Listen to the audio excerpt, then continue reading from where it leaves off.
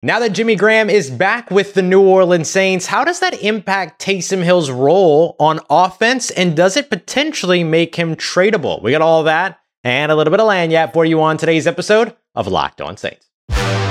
You are Locked On Saints, your daily New Orleans Saints podcast, part of the Locked On Podcast Network, your team every day.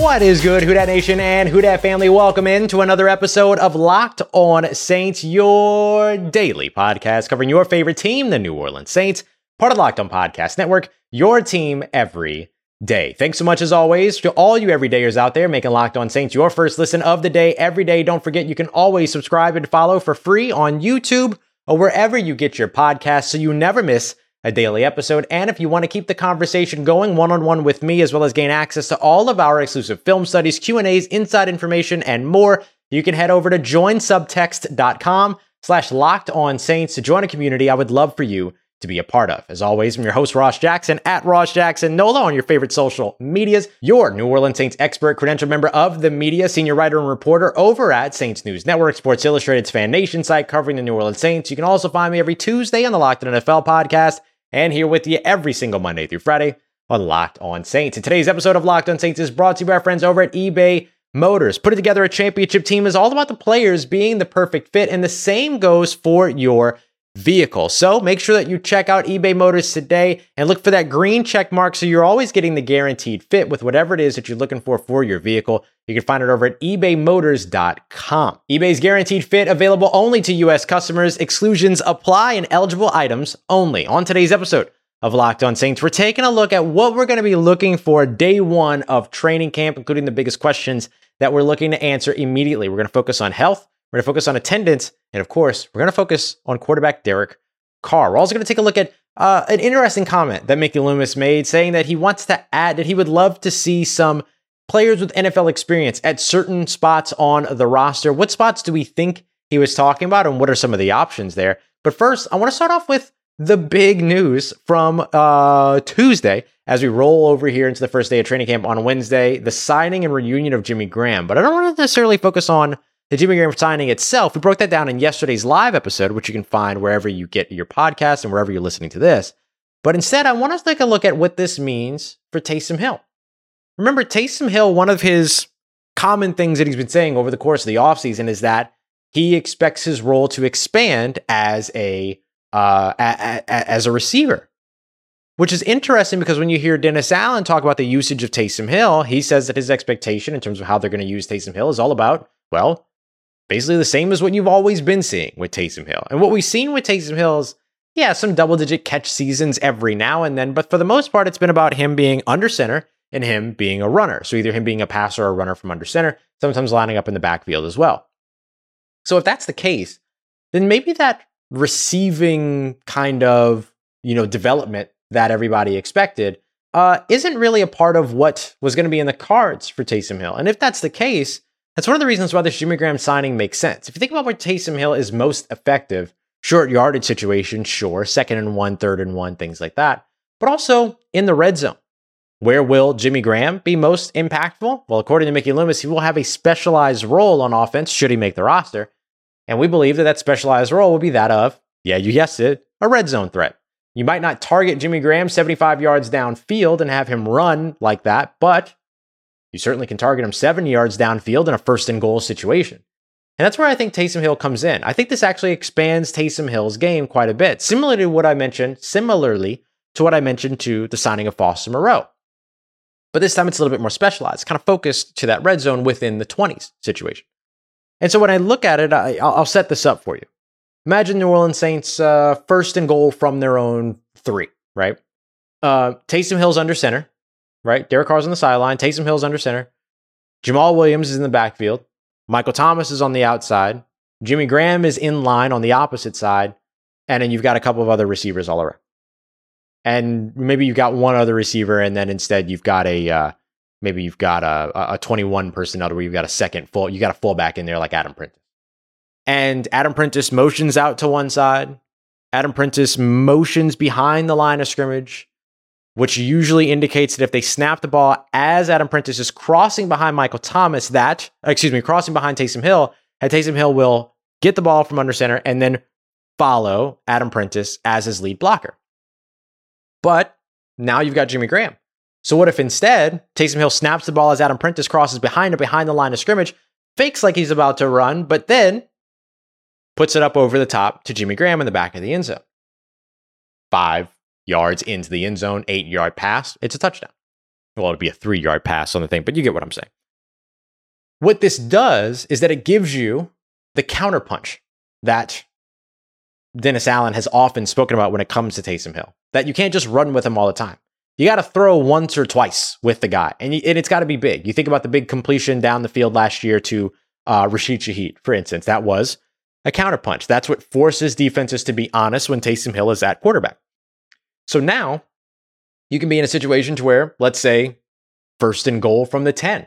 You line up in the shotgun. You got Jamal Williams on Taysom Hill's right hip. You're going 11 personnel. Let's say let's say you go 12 personnel. Let's say Jimmy Graham is in line, Foster Moreau is in line, or Juwan Johnson's in line on the opposite side. Michael Thomas is on one side. Chris Olave is on the other side. Taysom Hill can now snap the ball, fake like he's about to run that QB power or run that or try to get around the edge. That pulls the linebackers, potentially even the safeties down. Jimmy Graham goes up over the top, and then bam, you throw the football 10, 11 feet in the air, and then Jimmy Graham jumps up and catches it because he's like 8'12". Wonderful.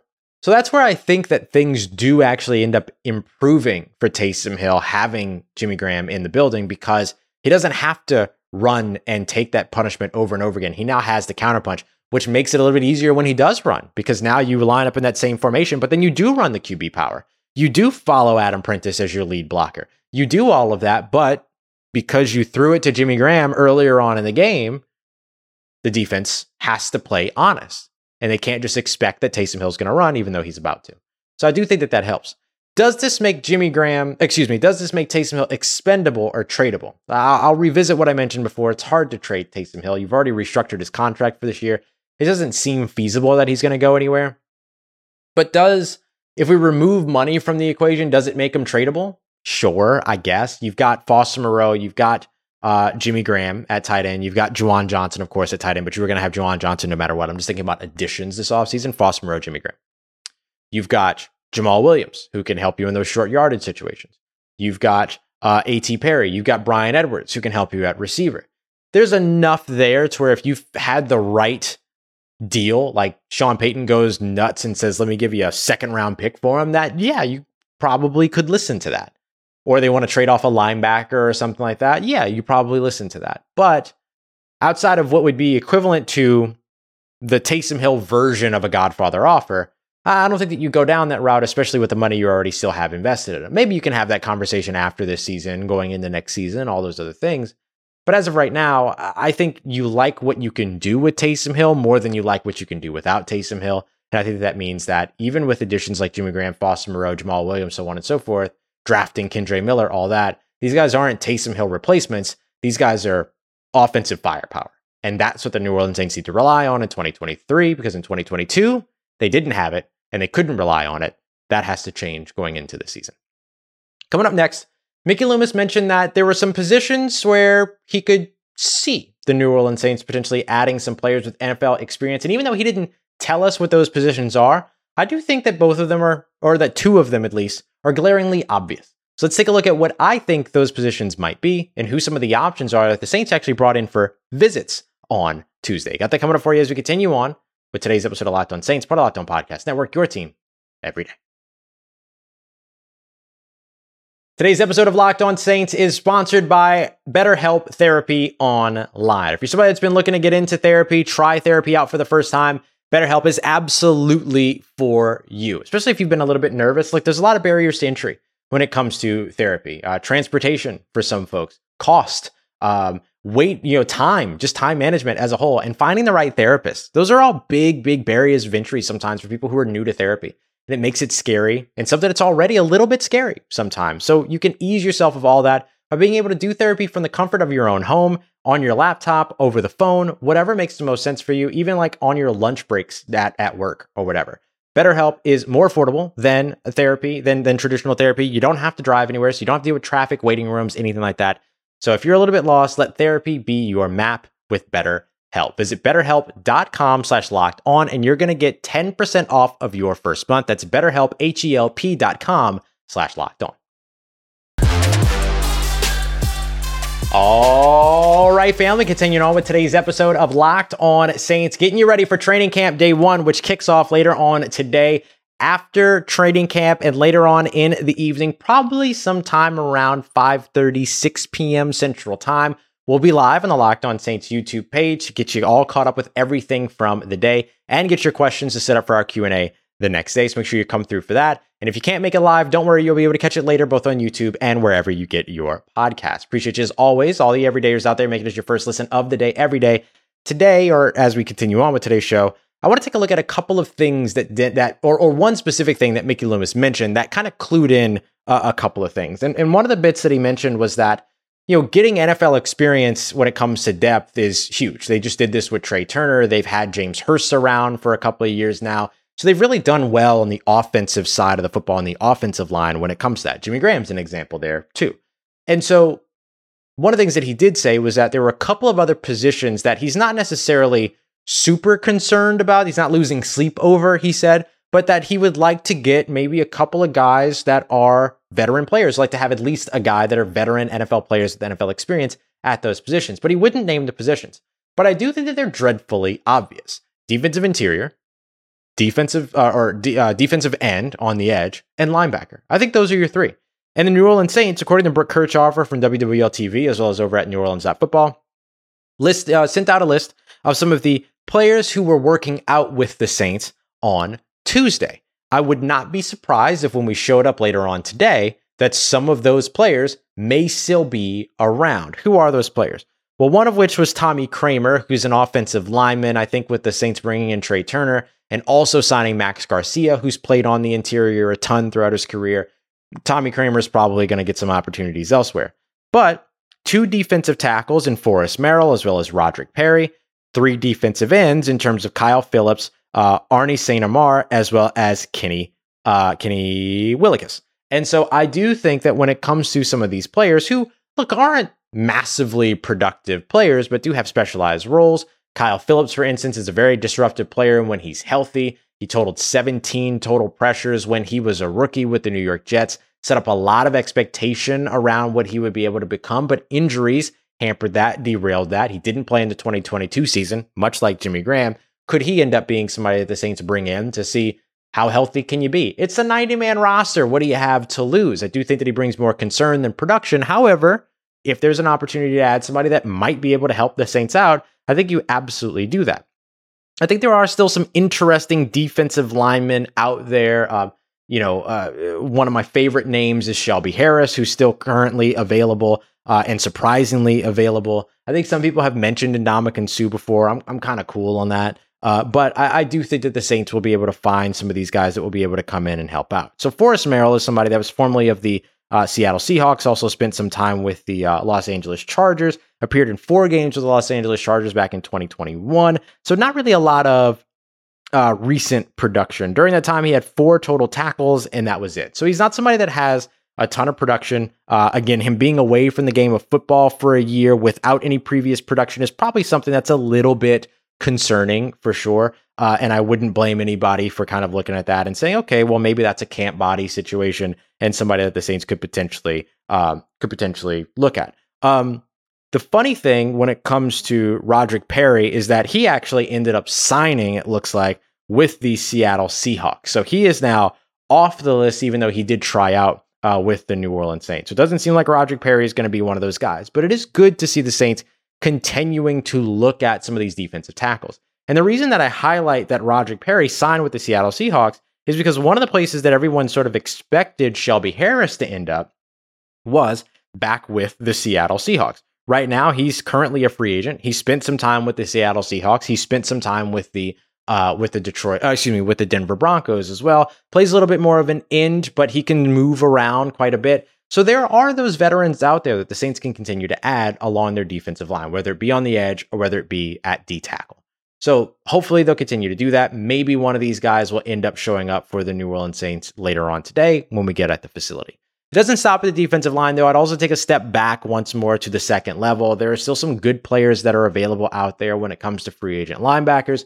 Just got to see if you can find the right fit. Do you want a linebacker that could be a pressure player like Caden Ellis was? Do you want a backup linebacker that could be a coverage guy like DeMarco Jackson is? But do you want somebody with NFL experience there?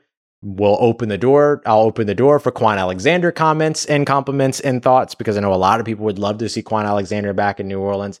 And clearly the New Orleans Saints are all about reunions at this point in the offseason based upon what they've done over the course of the past 2 years. But there are other free agent linebackers that are available and could potentially be helpful to the New Orleans Saints. Just looking at a quick list from the players that are available according to SpotRack, I think that there are several that could potentially end up being helpful to the New Orleans Saints. Zach Cunningham, Deion Jones is a popular name. I personally like Miles Jack, because I think that Miles Jack, formerly of the Jacksonville Jaguars, kind of gives you the Caden Ellis mold, where he can get after the passer. He's good against the run. I think you have the coverage stuff taken care of, but maybe you want another guy that's going to be able to get after the quarterback like you hope Zach Bond is able to, but want to be ready just in case Zach Bond that role doesn't really click for him at the next level. So there are a lot of players that the Saints could potentially add. John Bostic has a lot of experience. Micah Kaiser has a lot of experience. So there are those players out there. I think recently the Ravens had a visit with Kyle Van Noy. That could be an interesting one. He's a little bit of an older player, but maybe you want another. But if you want NFL experience, Kyle Van Noy's got NFL experience.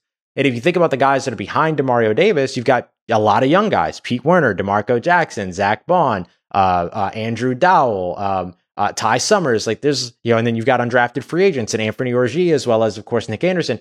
There's a lot of these guys, Nephi Sewell, like they're all young.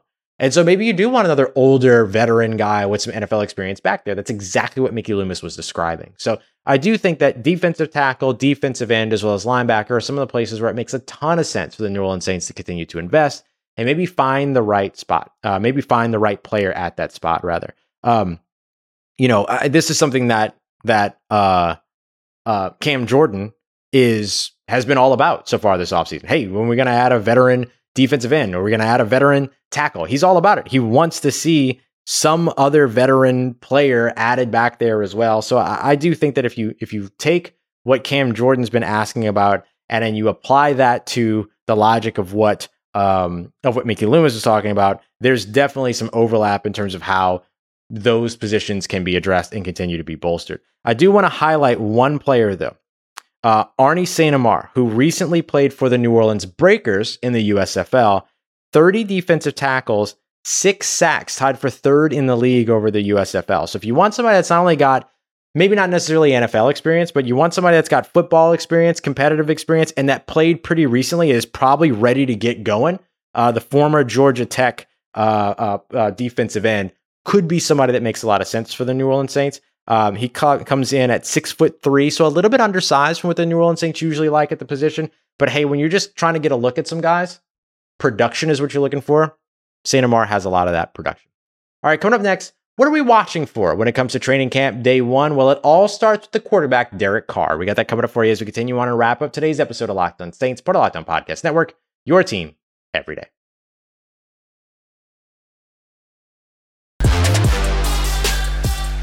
Let's get it, Who Dat Nation. Wrapping up today's episode of Locked On Saints with a look at training camp day one. Yes, it's finally here. And what is it that we're going to be watching at day one? And of course, it all begins, and to an extent ends, with the quarterback position led off by Derek Carr. Can Derek Carr continue to command the offense, run the system, run the scheme, and can he elevate the players that are around him? I think this is something that we haven't seen much of since the Drew Brees days, to where the players around the quarterback have been busy trying to elevate the litany of quarterbacks that have started in Drew Brees' place or post Drew Brees, rather, as opposed to the quarterback elevating those receivers, those players, those running backs, the offensive line, all that. Derek Carr comes in with a uniquely familiar skill set to what the New Orleans Saints thrived with from 2006 all the way through 2020. And I think because of that, has the potential to be able to elevate the players around him. He's a good ball locator in terms of where he places passes. That is something that will elevate some of these pass catchers, particularly tight ends.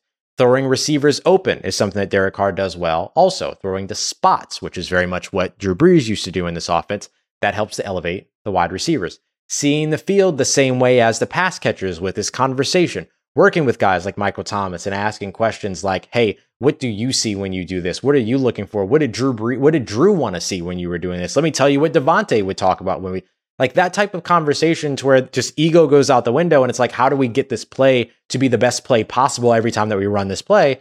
That elevates the receivers and pass catchers around him. How do you utilize the running backs out of the backfield? By targeting them, which we haven't seen a ton over the course of the past couple of seasons. We've watched Alvin Kamara, for instance, drop from around 5 to 6 catches per game to like 3 per game. So effectively having his production in the passing game, which is detrimental to your team's success because so much of your offense is about being able to take what's available, not make the big play all the time.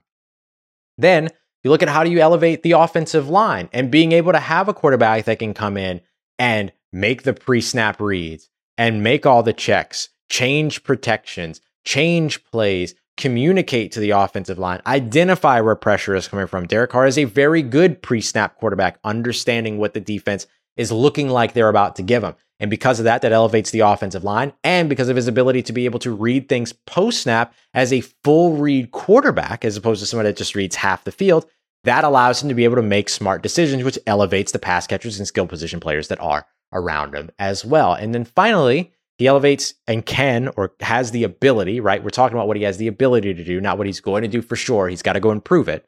But he has the ability to elevate the offense as a whole simply because of the fact that you can go back to calling 2 plays in the huddle with Derek Carr so that when he does do those pre-snap reads, if he sees something that he doesn't like for the first play, but that he really likes for the second play, kill, the play is changed, they're on to the second play, and then bam, they're running a more advantageous set, which improves the offense.